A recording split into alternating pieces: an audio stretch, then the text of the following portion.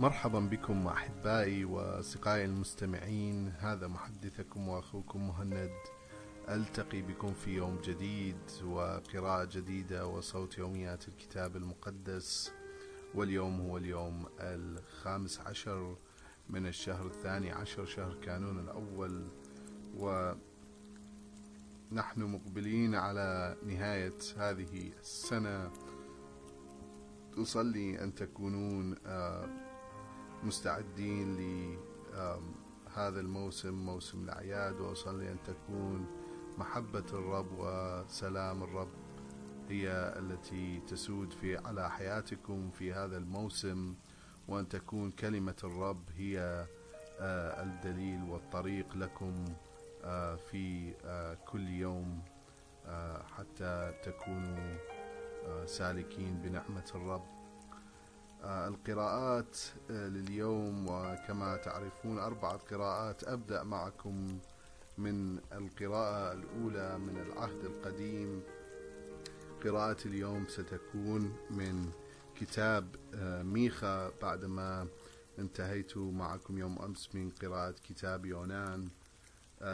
كتاب ميخا من بداية الإصحاح الأول إلى نهاية إلى نهاية الإصحاح الرابع، فتابعوا معي قراءة اليوم. هذه كلمة الرب التي أوحى بها إلى ميخا المورشتية في أثناء حكم يوثام وآحاز وحزقيا ملوك يهوذا بشأن السامرة وأورشليم. اسمعوا يا جميع الشعوب، وأصغي أيتها الأرض وكل من فيها، وليكن السيد الرب من هيكله المقدس شاهدا عليكم.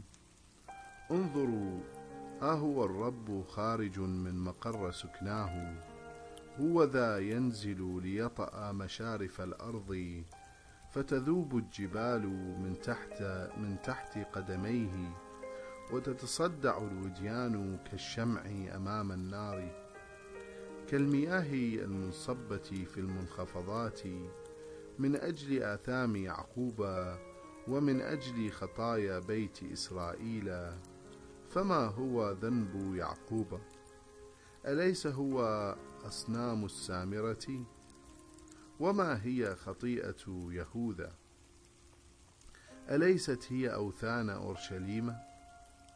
لذلك سأجعل السامرة كومة حجارة في الحقل ومغرسا للكروم، وأقذف بحجارتها إلى الوادي، وأعري أساساتها، فتتحطم كل أصنامها، وتحرق كل تقدمات زناها بالنار، وأدمر جميع تماثيلها، لأنها جمعتها من أجرة زانية، وإلى زانية يكون مآلها. لهذا أنوح وأولول وأمشي حافيا عريانا، وأعول كبنات آوى، وأنتحب كالنعام، لأن جروح السامرة لن تندمل، وهي لا بد أن تصيب يهوذا.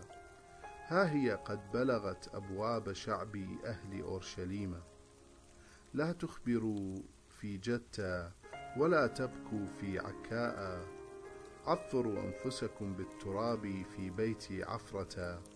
اخرجوا يا أهل شافيرا، عرايا مجللين بالعار. وليمكث سكان صانان في منازلهم خجلا.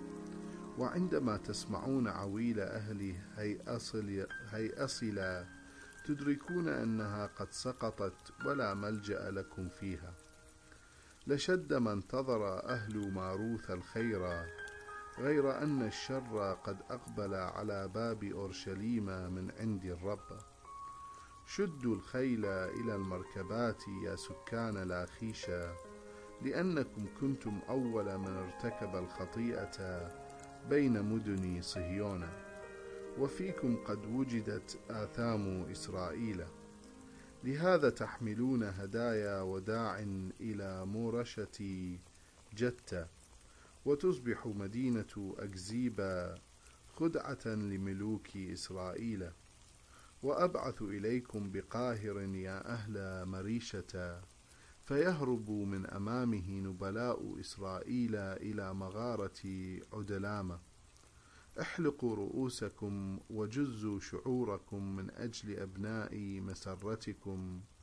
اجعلوا رؤوسكم صلعاء كرأس النسر، لأنهم سيؤخذون منكم إلى السبي. ويل للمتآمرين بالسوء الذين يحركون الشر وهم في مضاجعهم، الذين ينفذون عند طلوع الصباح ما خططوا له، لأن ذلك في متناول قدرتهم. يشتهون حقولا ويغتصبونها، وبيوتا فيستولون عليها. يجورون على الرجل وعلى بيته والإنسان وميراثه. لهذا هكذا يقول الرب: ها أنا أدبر شرا لهذا الشعب، تعجزون عن فك رقابكم منه، ولن تمشوا بعد متشامخين، لأن الزمن يكون زمن سوء. في ذلك اليوم يسخر أعداءكم منكم، وتنوحون بمثل هذا الرثاء. قد تم تدميرنا، واستبدل الرب نصيب شعبه.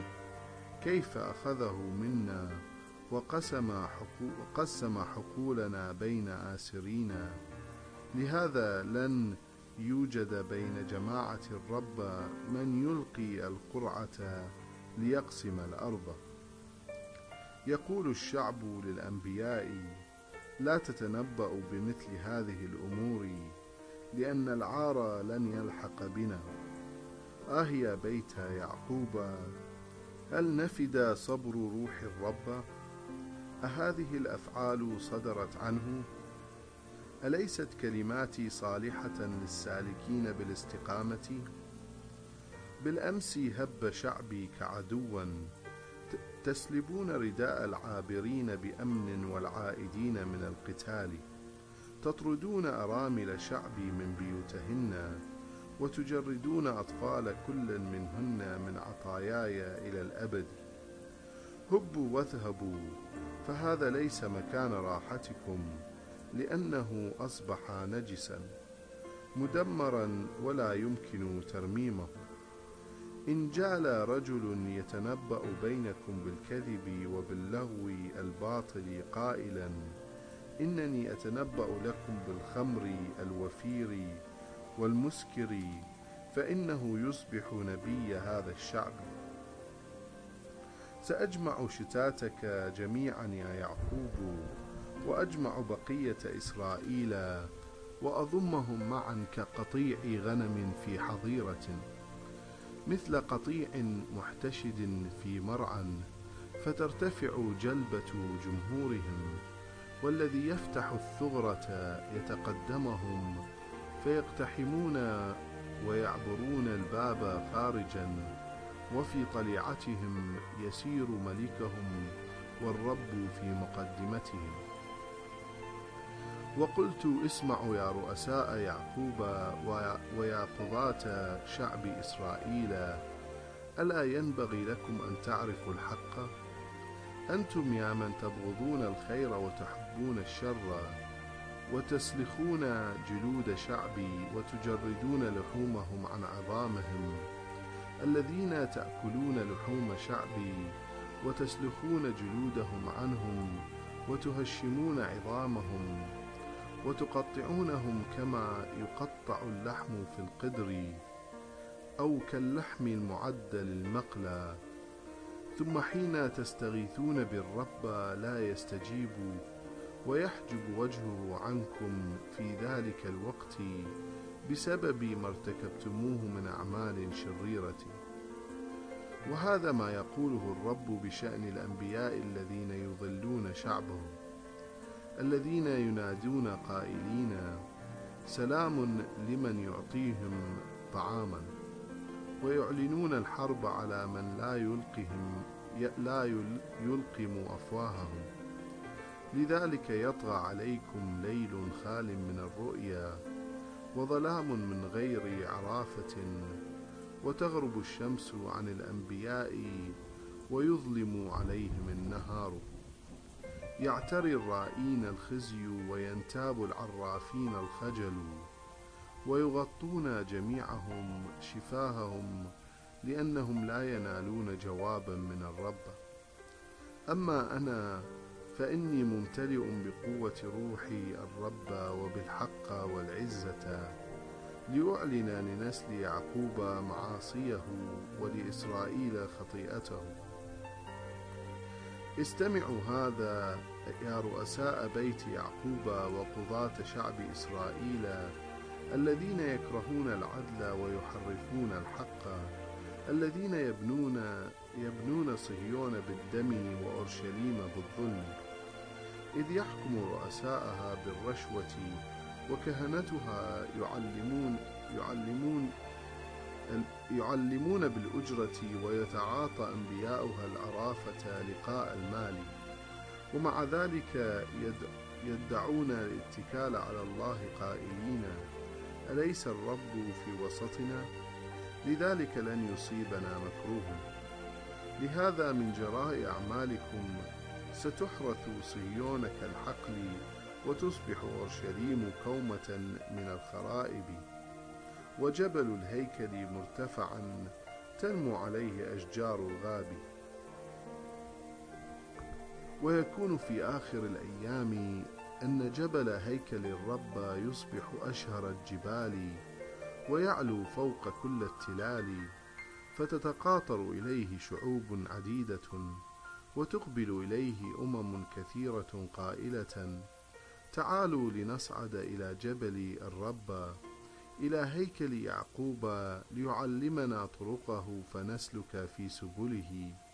لأن من صهيون تخرج الشريعة، ومن أورشليم تذاع كلمة الرب، فيقضي بين الأمم الكثيرة، ويملي أحكامه بعدل على قوية بعيدة، فيصنعون من سيوفهم أسنة محاريث، ومن رماحهم مناجل حصاد. فلا ترفع أمة على أمة سيفا، ولا يتلقون فنون الحرب بعد، بل يجلس كل رجل تحت كرمه وتحت شجرة تينته، ولا يرعبهم شيء من بعد. لأن هذا ما تكلم به الرب القدير: فإن جميع الأمم تسلك باسم إلهها، أما نحن فنسلك باسم الرب إلهنا إلى أبد الآبدين. في ذلك اليوم يقول الرب: أجمع العرج وأضم المطرودين وكل الذين أنزلت بهم البلاء، فأجعل من العرج بقية، ومن المنبوذين أمة قوية، فيملك الرب عليهم في جبل صهيون من الآن وإلى الأبد. أما أنت يا برج القطيع، يا تلة ابنة صهيون، إليك يعود الحكم الأول، ملك ابنة أورشليم. لماذا تنوحين بصوت مرتفع؟ أليس فيك ملك؟ هل هلك مشيرك حتى ألم بك الألم كامرأة تقاسي من المخاض؟ تلوي وجعا تلوي وجعا وتأوهي يا ابنة صهيون كامرأة تعاني من المخاض. لأنك الآن تخرجين من المدينة لتقيمي في الصحراء، ستذهبين إلى بابل، وهناك يتم إنقاذك، لأن الرب يفتديك هناك من أيدي أعدائك. والآن ها غفيرة قد اجتمعت عليك قائلة: لتتدنس أورشليم حتى تتفرس عيوننا في خرابها. لكنهم لم يعرفوا نوايا الرب، ولم يفهموا مقاصده، فإنه قد جمعهم كأجلاس إلى البيدر ليعاقبهم. فانهضي يا ابنة صهيون، وادرسي أعداءك، لأني سأجعل لك قرنا من حديد وأظلافا من نحاس، فتسحقين أمما كثيرة وتكرسين كل ما تغنمينه منهم للرب، وتقدمين ثروتهم لسيد الأرض كلها. آمين. أحبائي المستمعين، هذه كانت قراءة من العهد القديم من كتاب ميخا. قرأت لكم عن غضب الله على السامرة ويهوذا، وعن نوح النبي وندبه وخطط الناس الشريرة، وعن خطط الله، وعن الأنبياء الكذبة، وعن التبرؤ من خطايا إسرائيل، وعن التنبؤ بخراب أورشليم، وثم التنبؤ بسيادة الشريعة والسلام، والتنبؤ بالسبي والوعد، وكل هذه التفاصيل. أنتقل بكم الآن إلى القراءة الثانية اليوم من العهد الجديد من الإنجيل، فتابعوا معي.